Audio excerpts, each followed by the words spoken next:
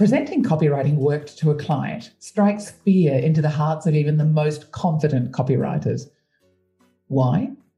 Because we're afraid of the response we're going to get back. Will they like it? What if they don't? Will I get paid? Will I ever work again? The temptation to just email it, hope they read it, and pray that they like it is tempting. But is that the best way to present our copy to the client? Is that the best way to get our work approved? The best way to showcase our considered thinking that underpins what we wrote? Are there other ways we can present our work? And if so, what are they?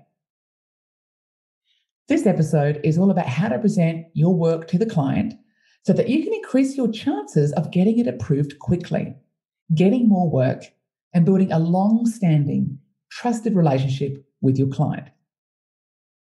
And the person who will take us through it all is Mark Farrelly, one of Australia's most awarded copywriters. Mark began his long and successful advertising career at Ogilvy and Mather, and he worked on well-known brands like BMW, Shell, Hungry Jack's, Kit Kat, Smarties, and Violet Crumble. I sense a theme here, and I think it's chocolate. But in addition, he then moved to the iconic advertising agency M&C Saatchi, where he became a senior writer and creative group head, where he worked on brands like Morning Fresh, Cousins Imperial Leather, and many others. And his work on The Age newspaper, Sports Girl, and Colonial First State assisted the agency to win the B&T Agency of the Year award. Hello, I'm Bernadette Schwert, and I've been in the game of copywriting for over 30 years. And what I love most about copywriting is that we don't need to complete a 3-year degree to be good at it or to become one. Opportunities for education and professional development are all around us.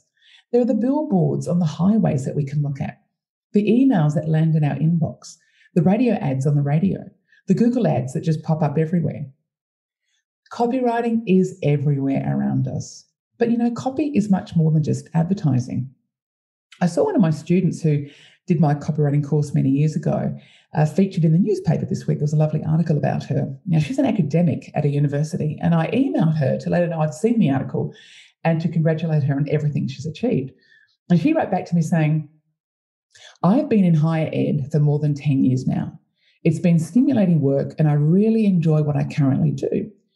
Doing the copywriting course with you has been so useful on so many occasions, especially when trying to write punchy grant applications or tweets or blog posts on academic topics in plain language. I may involve myself in non-academic writing further over the next couple of years, as the tertiary sector is going through a bit of a turbulent phase at the moment. I guess it can't hurt to keep an open mind and diversify your skill set. I couldn't agree more. So keep your options open. And I think what this email from my student says is that copywriting is not just for those who want to become a copywriter, but for anyone who wants to learn how to influence others, to write effectively, and importantly, to get a result. So even if you don't want to be a copywriter, maybe consider doing one of our short courses so that you can learn how to write with influence. Maybe you're already a skilled copywriter, but you want to connect with other copywriters. Then Copy Club is for you. This is a membership community where you can hang out with other like-minded copywriters, find job opportunities, get your questions answered, get feedback on your copy, and attend our regular Ask Me Anything sessions and much more. So check out copyclub.com.au. Let's get started. Welcome, Mark, to the podcast. Hi, Bernadette. Thank you. Mark, I'm really interested in how you present work, how you sell your work to the client, how you deal with the objections that you get from your clients, because I know with your illustrious career in advertising, you've seen it all. So I'm really interested in unpicking, some of the techniques that you've seen and you've used and seen other people use in how to get their work approved. Would that be a great way to start the podcast? Sure, absolutely. So let's talk about what you've seen in terms of how you start presenting work. Let's paint the picture. You're sitting with a client and you have done your work. What's the first thing you think somebody should do in order to get their work approved? Well, I'm a great believer in using a creative rationale, because I think that a creative rationale is your bridge between the client's brief and the work you're about to present. And without it, if you just go straight into your work, you might not engage with the client in terms of some fundamental basics, like a creative rationale enables you to first and foremost to telegraph to the client that you've read, digested and understood their brief, because that's the first thing the client wants to know is, no matter your background or your experience or whatever, and clients will sometimes tend to have a bit of an attitude of like, sure, you've done it for somebody else, but how do I know you're going to do it for me?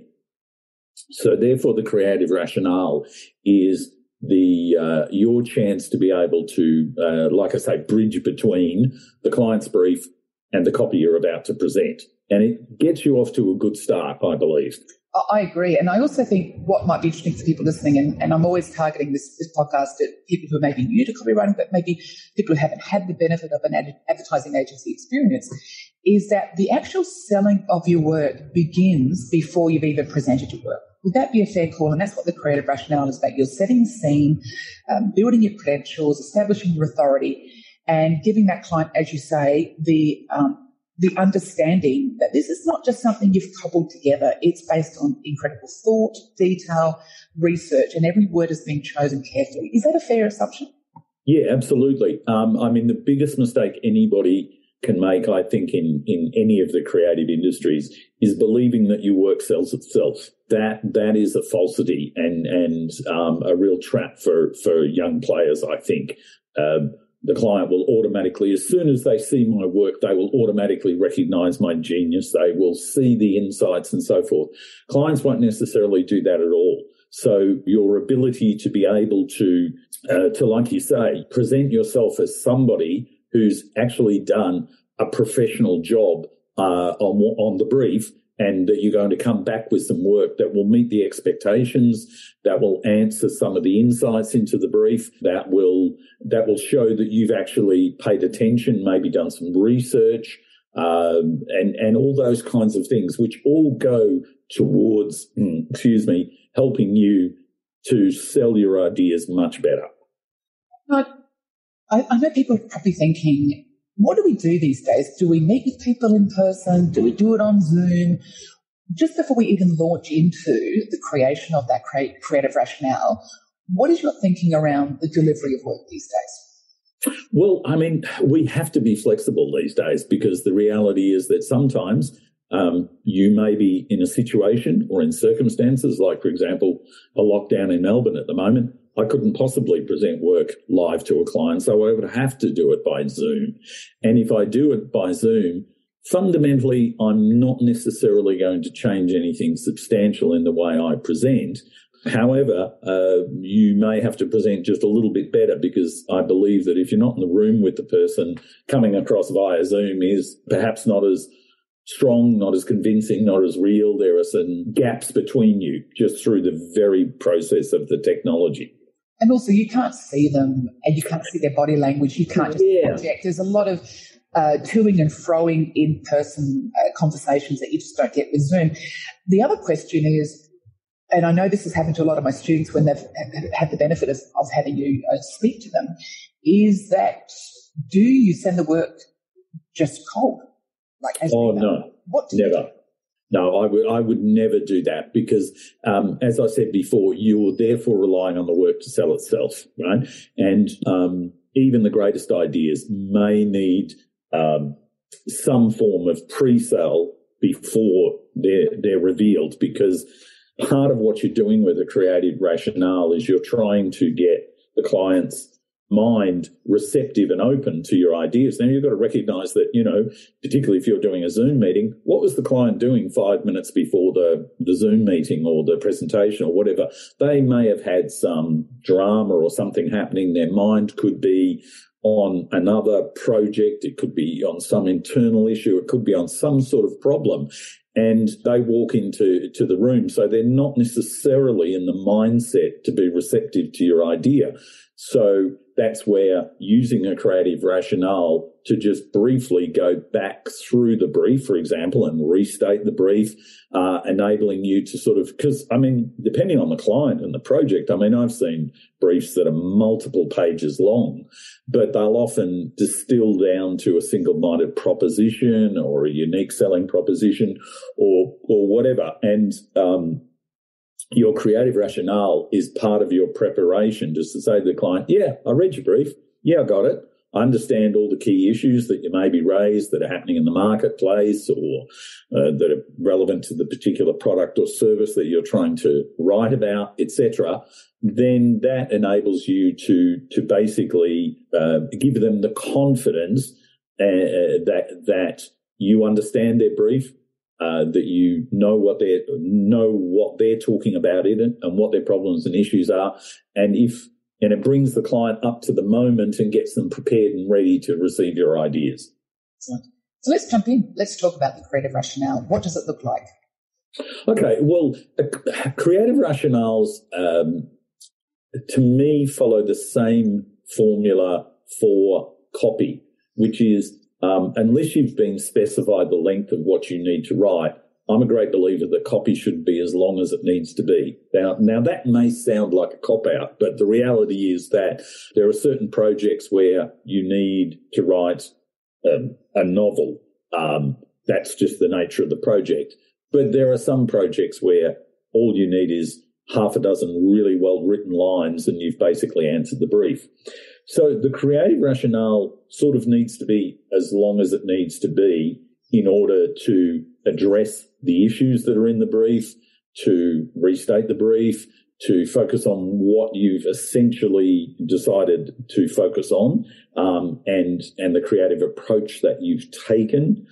So say, for example, if your creative idea is a celebrity endorsement, if your creative idea is a demonstration, if your creative idea is a very logical, scientific rationale, depending on what it is, then you need to kind of address those things as well too. But, I mean, if you can distill your creative rationale to probably about an A4 page, that would probably be the ideal length if you can, because then it's not too long-winded in its own right, but it does enough of a job and you provide enough time to do the job that it essentially needs to do. Do you have an example there by any chance? I do. This was a creative rationale for a brief for Campbell's Chunky Soup. And it was actually for a project that I was working on for the Canadian market. If I take you through this creative rationale, you'll understand very clearly that I'm restating the brief right from the start and I'm bridging over to what my creative idea is going to be. And so it's quite brief and it fits on essentially a single page. The brief was essentially, can we revive the Chunky brand of soup, right? And my headline to my creative rationale was, sure can do. Okay? So Campbell's Chunky Soup is still the brand leader, but it is a brand in decline because the man who eats it has evolved, but the brand is not. Today, the Canadian male feels that demands are being made of him on every level and on every front, more so than ever before. He is being asked, can he do this? Can he help with that?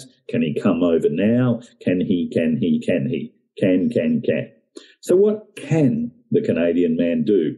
Well, he can do a lot when he is fueled correctly.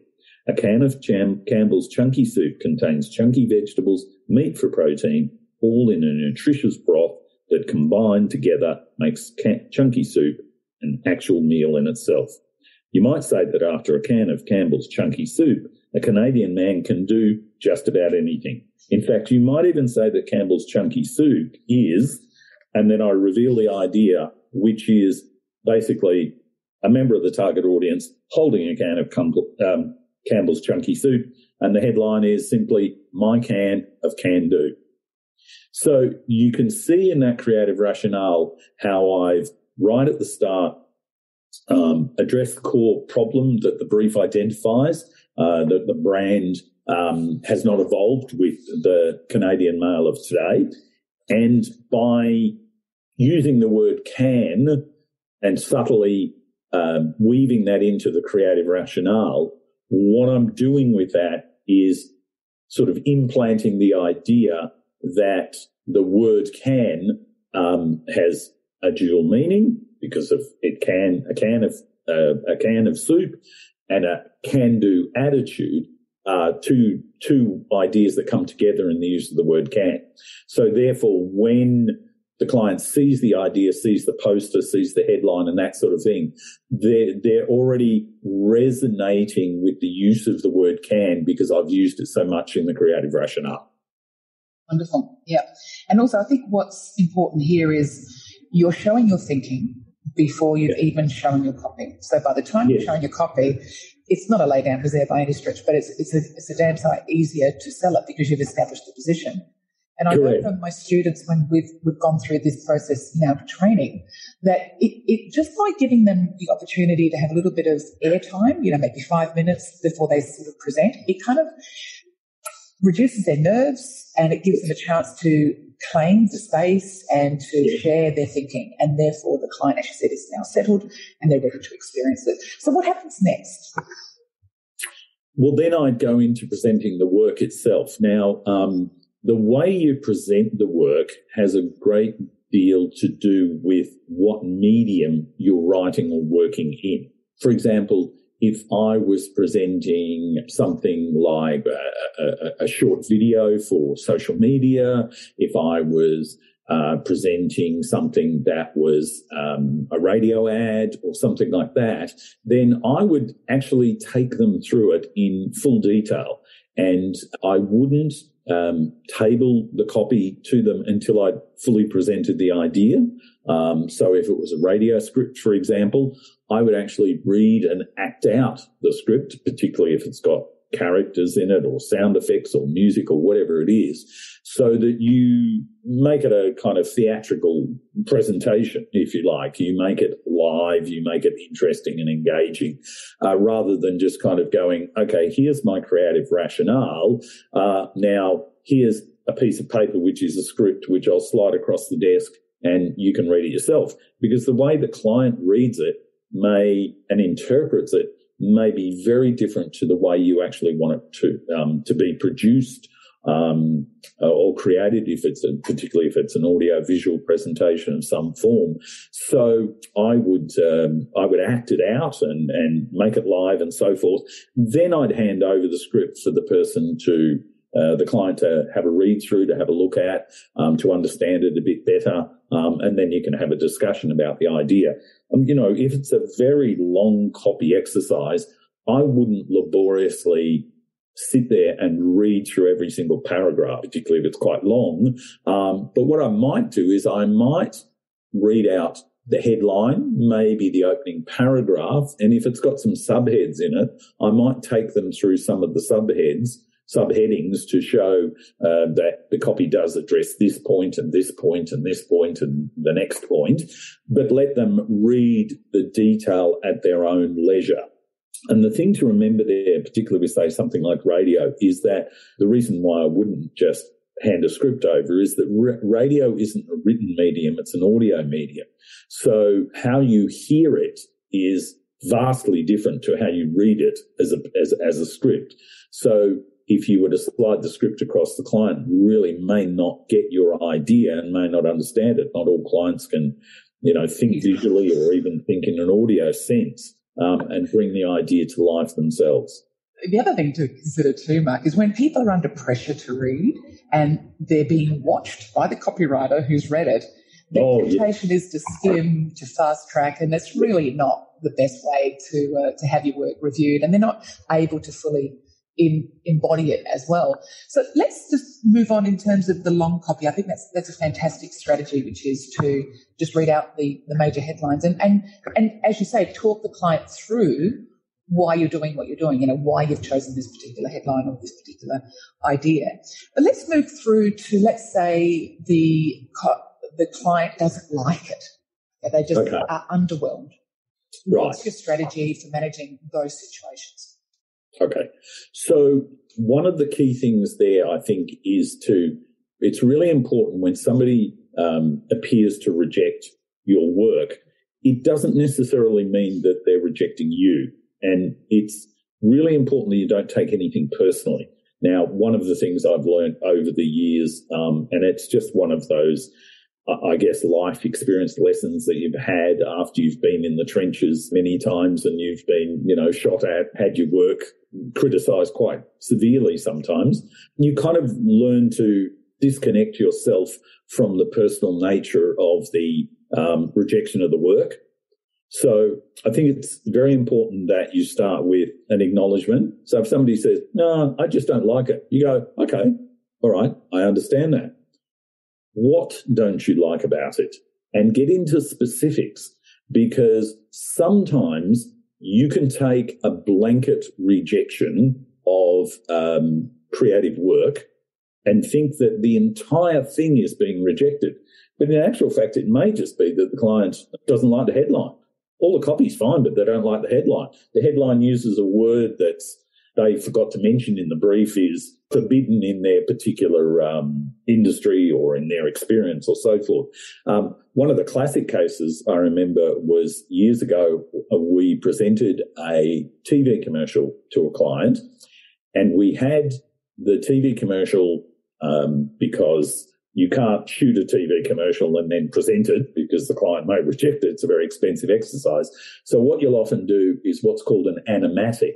And an animatic is where you get an illustrator to hand draw the scenes in the commercial. We presented the animatic. So it's a series of illustrations of in a free form sort of style, like a loose drawing, almost cartoony, if you like. And we stitched that together, we edited it together, we put a voiceover, we put some music together and presented the whole idea.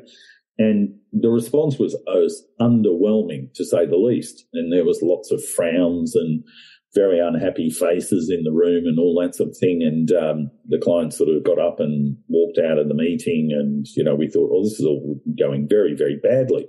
And then as we were walking out with the client, we quickly said, all right, we'll rework it, come up with another idea, come back to you next week. And there was a lot of tension as we're walking from the meeting room to the lift. And suddenly it struck me, as we were approaching the lift, I said to the client, what was it you really didn't like about the idea? And the client said, oh, I really don't think a cartoon is right for our brand. And what I realised was that they had thought that we were presenting an animated idea for their TV commercial, not something shot in real life. So in actual fact, what happened was, because of that misunderstanding, we literally turned around and went, oh, no. That's just what's called an animatic. The idea is going to be shot in live action. And their faces lit up and they went, oh, really? Oh, we didn't understand that. Blah, blah, blah. We all went back immediately into the boardroom and then discussed the idea. And the whole project ended up going ahead. But that was just one misinterpretation as an example of what happened. Too, Mark, where people say they don't like the colour of the woman's dress, or they don't like the background. It's like that's correct, immaterial to the overall. But because they've never done this before, or they're not used to receiving creative work, they don't know how to actually assess it. So what you're saying is it's our job to educate them on how to assess it and what to look for. So when you say what specifically don't you like, that's a really brave question to ask. And also you can go back to the brief, can't you? So can you talk to us through about how we can use the brief that we've already created as a touchstone for the client, so that we're not going into the emotional territory of like, don't like, they can't actually explain what they don't like, which is often the case. Yeah, that's right. And I mean, we've all been involved in situations. I certainly have. I remember another one that I was involved in where I presented this whole idea, and you talk about colour, and client said, oh, no, I hate it. I don't like it because it can't be pink. And it was a bit like, clients will almost never write in a brief what they don't want. So they'll never write in a brief, whatever idea you come up with, it can't be pink. So it's not until you present the creative work that issue fleshes up and then can be addressed. So that was a place where we went, well, if we made it another colour apart from pink, what do you think? Oh, yeah, that'd be fine. So it becomes an easy thing there. But using the brief and referring back to the brief in your presentation is an important process to get over the human reaction to things, which can often boil down to, I don't know, I just don't like it, right? Which is one of the worst things you can ever hear, because then you sort of, what do I do with that? Where do I go with that? Oh, I have to go back and rework the idea so I can come up with something the client likes. Well, if they haven't specified what they like, then that can be very difficult as well. Going back and restating the brief and looking at the brief. So when a client says, well, I don't like it, and you go, well, what don't you like about it? Well, I don't like this or I don't like that.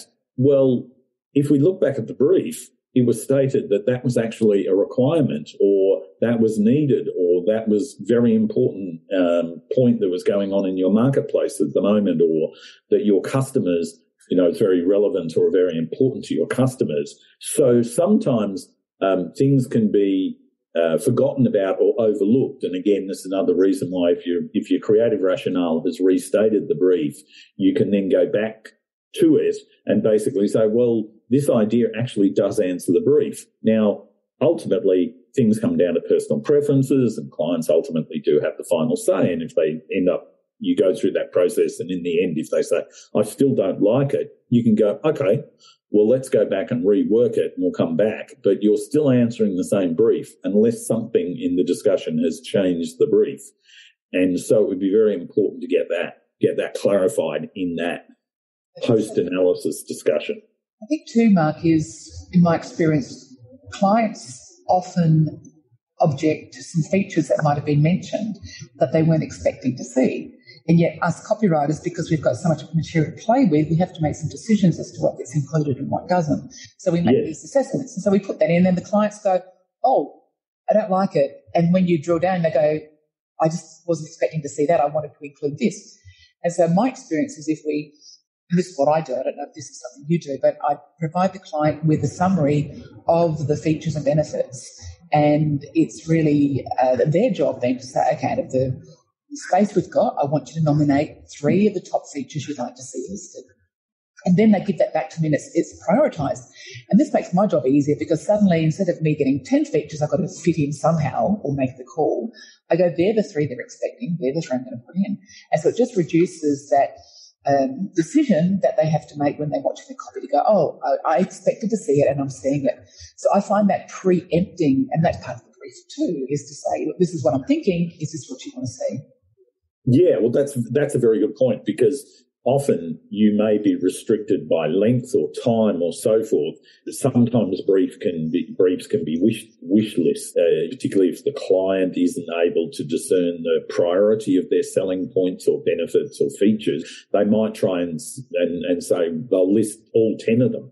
And again, that comes back to your creative rationale, because you go, well, we mightn't have time or length in this particular creative execution to list all 10. So we've prioritized the top 3. And as you say, you might find that the client goes, well, if I was reducing my list of 10 benefits down to 3, they're not the top 3 I'd pick.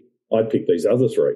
Well, okay, that's fine. Then let's resort or reorder things, put those points back in. But does the whole idea itself still work, even with the change out of those ideas? And it might, or those particular benefits or features or selling points. What I find useful too is I say this to my students all the time, which is you've got to get your word count sorted before you start work.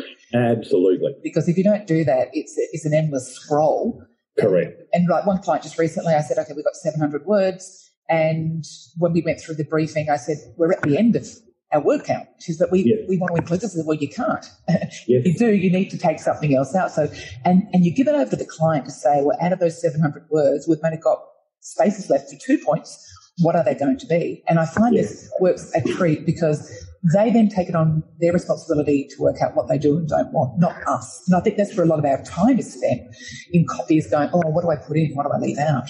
Absolutely. And that's why I love working in things like radio and video and TV and all those kind of things, because they're restricted by time. And there are actual physical limits as to how many words you can actually fit into a radio commercial, for example. So just like you, if a client says to me, oh, look, I really like it, but we didn't mention this, that's the kind of case, well, if you want to put something in, you have to take something out, because there just isn't room that's also true with word counts or copy length or any other factors, any other limitations or restrictions on how long the copy needs to be for a particular project. So this is the creative process is very much a process of where the rubber hits the road in terms of things, because you'll often get briefs where people believe they can say all of these things and they've kind of got a dream-filled wish list. But when the copywriter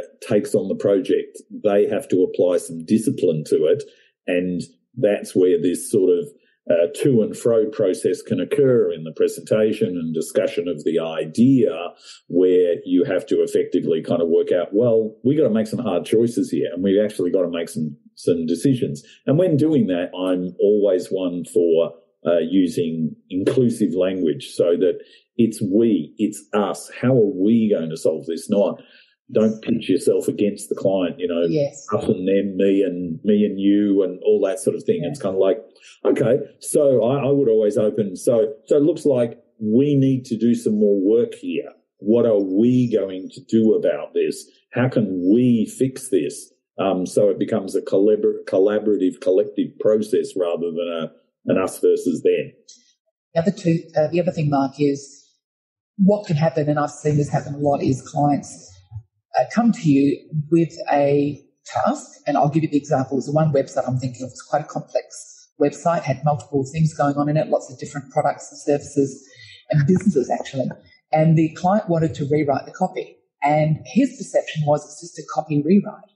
And I'm looking at going, now, this is actually a strategic analysis of what are you offering? What is your purpose? What does this website need to do? And I think a lot of my students find this because they get a bit stuck, because the client's thinking that with a rearrange of copy, they can fix this whole strategic issue. So what I say to this particular client that I was working with, I said, I can do the copy, no problem, but we need to take a step back and actually look at your business. And it became like a half-day marketing workshop, and a very full-on 4-hour deep dive into what are you doing, what are your key products, who are your avatars, what's the outcome, what are the actions, and they go, we hadn't thought about that. And I think what happens to maybe novice copywriters is they go into something and don't realise they're being asked to actually restructure the whole business and to do the copy that way. Have you found that? Oh, yeah, absolutely. I've had many projects like that where you will start the initial discussion or the briefing, or the project. The client might ring you and say, I've got a job, I just need some stuff rewritten. Can I come in and have a meeting about it or whatever? And you sort of go, okay, so, and your expectation is that you're, like you said, that you're going to be simply addressing the copy. And then you look at it and you go, oh my gosh, there's much more to this than just the copy. It's not, the website is completely structured in the wrong way. It doesn't have the right flow or whatever. And I've even ended up with situations where clients come to me to rewrite some copy, and the very first thing that was the most obvious thing to me was that they actually needed to fix their logo and their brand positioning name and actually tweak their business name, because everything about what they were doing was tied up in something that just didn't communicate. It was kind of almost the complete opposite of what they thought they were saying. And, of course, this is a challenge with a number of clients who judge work on the basis of, does it communicate to me? Right? Now, if you're in a particularly specialised area, or you may look at something and go, well, that communicates to me, right? And that's fine. It may communicate to you because you understand your industry, the market, you've been doing it for 25 years, you know all the ins and outs and everything like that. But to a brand new person, what you're trying to say may not communicate at all, because the potential new customer looks at it and goes, I don't understand any of it. It's full of jargon. It's full of stuff that doesn't make any sense to me. And so eyes glaze over and they just move on because they go, I don't get it. So all copy, it's kind of ironic, but all copy needs to be written for the end user, but you have to get through the client in order to get it to the end user. That's and sometimes the client doesn't realise fully how little potentially their end user actually knows. That's and they may right. not speak the same language or jargon. That's where I think the customer avatar is a really important concept to be Correct. established up front. So when you're doing your briefing, you say, well, the target audience that we're going for is Amy. She's 33. She's a photographer. Yeah. These are her issues. And so when the client says, I don't like it, or this is not working for me, then you say, well, it may not be working for you, but is it working for Amy? And Correct. so you can sort of slide that conversation around so that it's no longer what they want or not or need, it's what Amy needs. And suddenly they're seeing it quite differently, which is where tone comes in. And I don't know about you, Mark, but I found over the years that often things are wrong and you can't quite put your finger on it. And then you realise it's the tone. And the client, for example, has said, we want it to be doctorly, motherly, professional, but quirky. And you're, okay. Right. Okay. One word, like doctorly. And I find that even just having the discussion around tone is really important, because often that gets overlooked in a briefing discussion because it seems so obvious. It's like it's not obvious. That if you just ask the client before the whole thing begins, what's the tone, that you see this piece being written in, and then suddenly the whole flavour of the content changes. And that's something you can't put your finger on. That's why the clients often struggle. But if you go back and say, okay, there's one word that if you could pick one word that sums up the tone of this, the voice, what would it be? And then they have to actually work quite hard at that, because they go professional but fun, or quirky but respectful. It's like, no, need one. Look, absolutely. And I think, another part of that process is somebody I used to work for years ago. She was terrific before she sat down and started to write, she would look at the brief, and then she'd look at the target audience, the avatar, the ideal customer, and she would quickly flick through her mind until she found somebody she knew that fitted into that was identical. So my Auntie Doris, or my old next door neighbour, or my, son's best friend at school's father is just like that kind of. So you find a human being that you can write to. And if you sit down and picture yourself, well, I'm writing this to Auntie Doris, what will Auntie Doris understand? What language will Auntie Doris accept and relate to? What's her reality, her viewpoints on life, and so forth? And that helps, I think, like you say, address the whole issue of tone, because then you can sort of be very focused, and it becomes easier to write tonally to a person than it does to an audience or to a mass market. Absolutely. And what about, Mark, when you talked about this a moment ago, but defending your work, because the temptation is to firstly take it personally. We know that's the right idea, but just to accept that we're maybe on the wrong paths. But at some point, you have to defend your work and say why you've done it. Correct. Why you've done it. And then I'll tell you what I do, rather than just sort of talk around it. I will always provide my explanation as to why I've done something. And if I give in too early, too quickly, I think that does everyone a disservice, because what it says to the client is, I'll do whatever you say. And all the ideas that I've just been working on and researching, I'm just giving away for nothing, in terms of I don't believe them. So I think the temptation is to give in, but at the same time you have to say, look, the reason I've done it this way is because. Give them those examples, and then say, I will defend this 3 times. I'll keep coming back at you as to why I've done it. If after that 3rd time you think you feel strongly about this, that you want to do it your way, I will absolutely acquiesce. But I can't give in without you understanding my position. And I think that shows a bit of respect for the work as well. It shows that you care deeply, that you want the best for them. What are your thoughts on defending work, and how hard should you go at it? Oh, absolutely. I agree. I think that you kind of rule of 3 there is terrific, because to touch on what we talked about before, the whole idea that somebody says, I don't like it, if you can use the what questions to establish what don't you like about it? Well, I don't like this and I don't like that. Well, then I would normally go straight into, like you say, a defensive action, which would be basically saying, well, if you think about the brief, and if you think about what we're trying to say here, I understand you've got some objections there, but let's relook at it. I think there's, this expression addresses that issue in the brief. I think that this approach to the copy is the right thing for the target audience.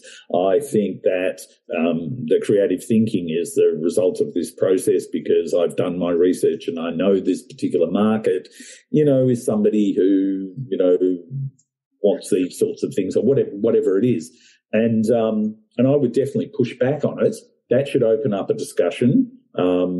If the person raises further objections, the client raises further objections, I'd continue to push. I mean, I don't want to get into an argument with the client, but I would definitely defend the work and I would push, because I can tell you that there have been many ideas and campaigns that I've worked on that were not initially accepted very well by the client. And it was only quite a big discussion in the meeting room. And, if you've got some other people in your team that can help defend the work as well, that's terrific. In an agency, you'll often have an account service person. And if they love the work too, then they'll support you. They might jump in and help to defend the idea. Often it's been quite a push to get the idea up and running. But then in the end, the idea's run and it's been a terrific success. So, yes, don't roll over quickly, but by the same token, don't in the end become too arrogant, too cocky and too argumentative.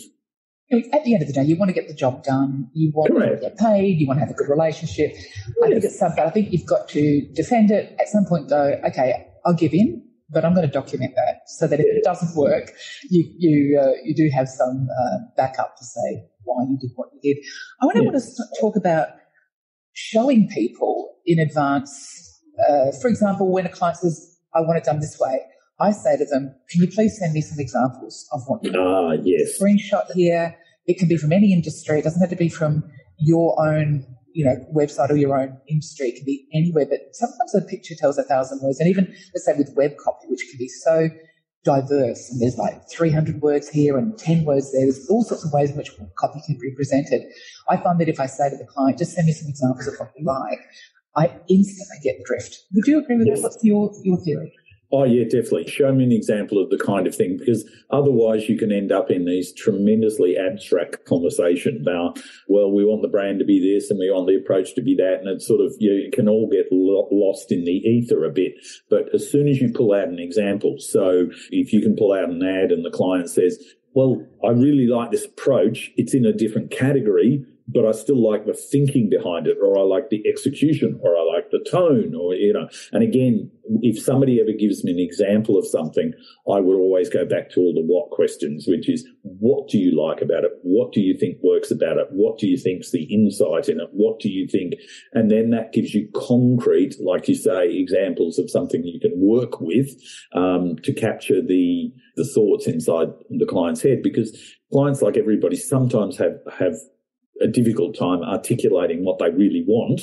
And the old adage that, often they'll say, I don't really know what I want, but I'll know it when I see it. And that's, that can be a nightmare, because it's like, it's an eating haystack, isn't it, really? Well, that's right. It is, and all that sort of thing. So if you can find some examples, show me some things that you do like from other categories or your competitors, or even show me something that your competitor does that you hate. Yeah. Sometimes what you don't like is as important as what you do like. Exactly, absolutely. And I think that giving them the opportunity to send you something forces them to consider what they do like. And it forces them to narrow that down so that we're not all wading around in this morass of ideas where it's nebulous and abstract. And the other thing I just want to talk about, Mark, is once you've taken the brief from the clients, we're sort of stepping back now from the presentations, but you've taken the brief, I personally like to go back to them with a summary of that brief. Now, I don't send a 3-page document, but I say, my understanding of the brief is this. This is the task. This is the word count. This is the customer avatar. These are the 3 or 4 features we're going to cover. This is the call to action. This is what we want them to do next. Am I on the right track?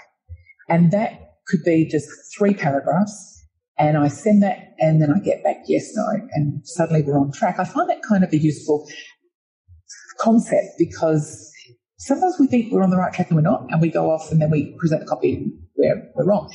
What do you do to reflect back your understanding of the brief? Oh yeah, look, I think that's another terrific step to use, particularly with certain clients, and particularly with perhaps inexperienced clients, because they may not have the experience of being able to shift from a brief to work. So having the brief played back to them, particularly if it's a distillation of the brief, like they may send you, 2.5 pages. And as you say, if you can reduce it to 3 paragraphs, which simply say, so let me get this right. This is what you want me to do. You want me to do blah, blah, blah, and blah. Is that right? Do I have it right? Am I understanding you correctly? Then that is something that, can save you an enormous amount of work later on, a lot of confusion, and all that sort of thing. And so it's a great preliminary step before you even begin working or coming up with ideas or writing. So, I think it's a terrific idea, and certainly something I use from time to time as well. So, Mark, in wrapping up, what advice would you give to students or any kind of new copywriters or potentially even mid-career copywriters in terms of presenting? Any final thoughts? I think you have to, in essence, establish fairly quickly with a client that you have listened. And that's where your creative rationale comes in. And like you say, checking the brief. So you've listened and you've understood what it is they're trying to do. By using your creative rationale and your pre-sale discussion about the copy, if it indicates that you've done your homework, that you've actually looked into this thing, that you're not just simply the first idea I could think of off the top of my head when I was in the shower this morning is what I'm presenting to you today, that you've done the work, that you're a professional, that you know what you're doing, and that if you follow some of these processes, these disciplined processes like a creative rationale and so forth, it only assists your cause and makes you come across as professional, who knows what they're doing, who's taking the work seriously, and who's got their best interests at heart, and you're genuinely trying to do the right thing by them. And I think that's how, in a nutshell, you want to come across to a client. What a great way to finish up, Mark. Thank you so much. All right. You're very welcome, Bernadette. Thanks for the chat. As you can see, when it comes to presenting your work, there's a lot more to it than just sending it via email. The creative rationale can be your secret weapon to getting it approved quickly. It lays the foundation for explaining your thinking. It sets you up for a strong presentation and gives you the time and space to establish your authority. If you haven't used one before, try it out. See the difference that it makes. And if you haven't already considered joining Copy Club, please do consider it, as it's a wonderful opportunity for you to be a part of a community where you can get your answers to questions, you can get your copy critiqued, you can share your wins, you can commiserate your losses, and you can stay inspired and maintain your momentum. As always, I'll finish with an inspirational quote and a very lame joke. And this quote is from Saul Bellow, the amazing writer. He said, "You never have to change anything you got up in the middle of the night to write." Which reminds me, if you don't already have a notepad by your bed, please put one there, because it's those moments at 3 o'clock in the morning that will truly change your writing. And they're often the things that you wake up and you know exactly what to do next. My lame joke to complete our podcast today, I don't want to let you down with anything less than a lame joke, is this. A cheeseburger walks into a bar. The bartender says, "Sorry, we don't serve food here." On that note, I'll say goodbye. All the best. It's Bernadette. Take care.